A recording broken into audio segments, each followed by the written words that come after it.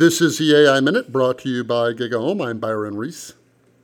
We call ourselves Homo sapiens, from the word sapient, meaning wise or smart, and homo, meaning man. We are smart people.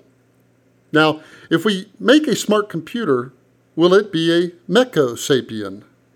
Is it, in fact, a species of its own? Or is it still just a thing? Now, in order for it to be a species, it has to be alive. And to be alive right now, by almost all definitions, requires it to be biological. Is biology essential to life? If so, why? We've made biology essential to life because we haven't really had anything else that exhibit the basic other principles of life, the ability to reproduce and change and so forth. But with machines, they may be able to satisfy all of those categories. So would that be a new species? And if so, we're back to the question of, does that species have rights?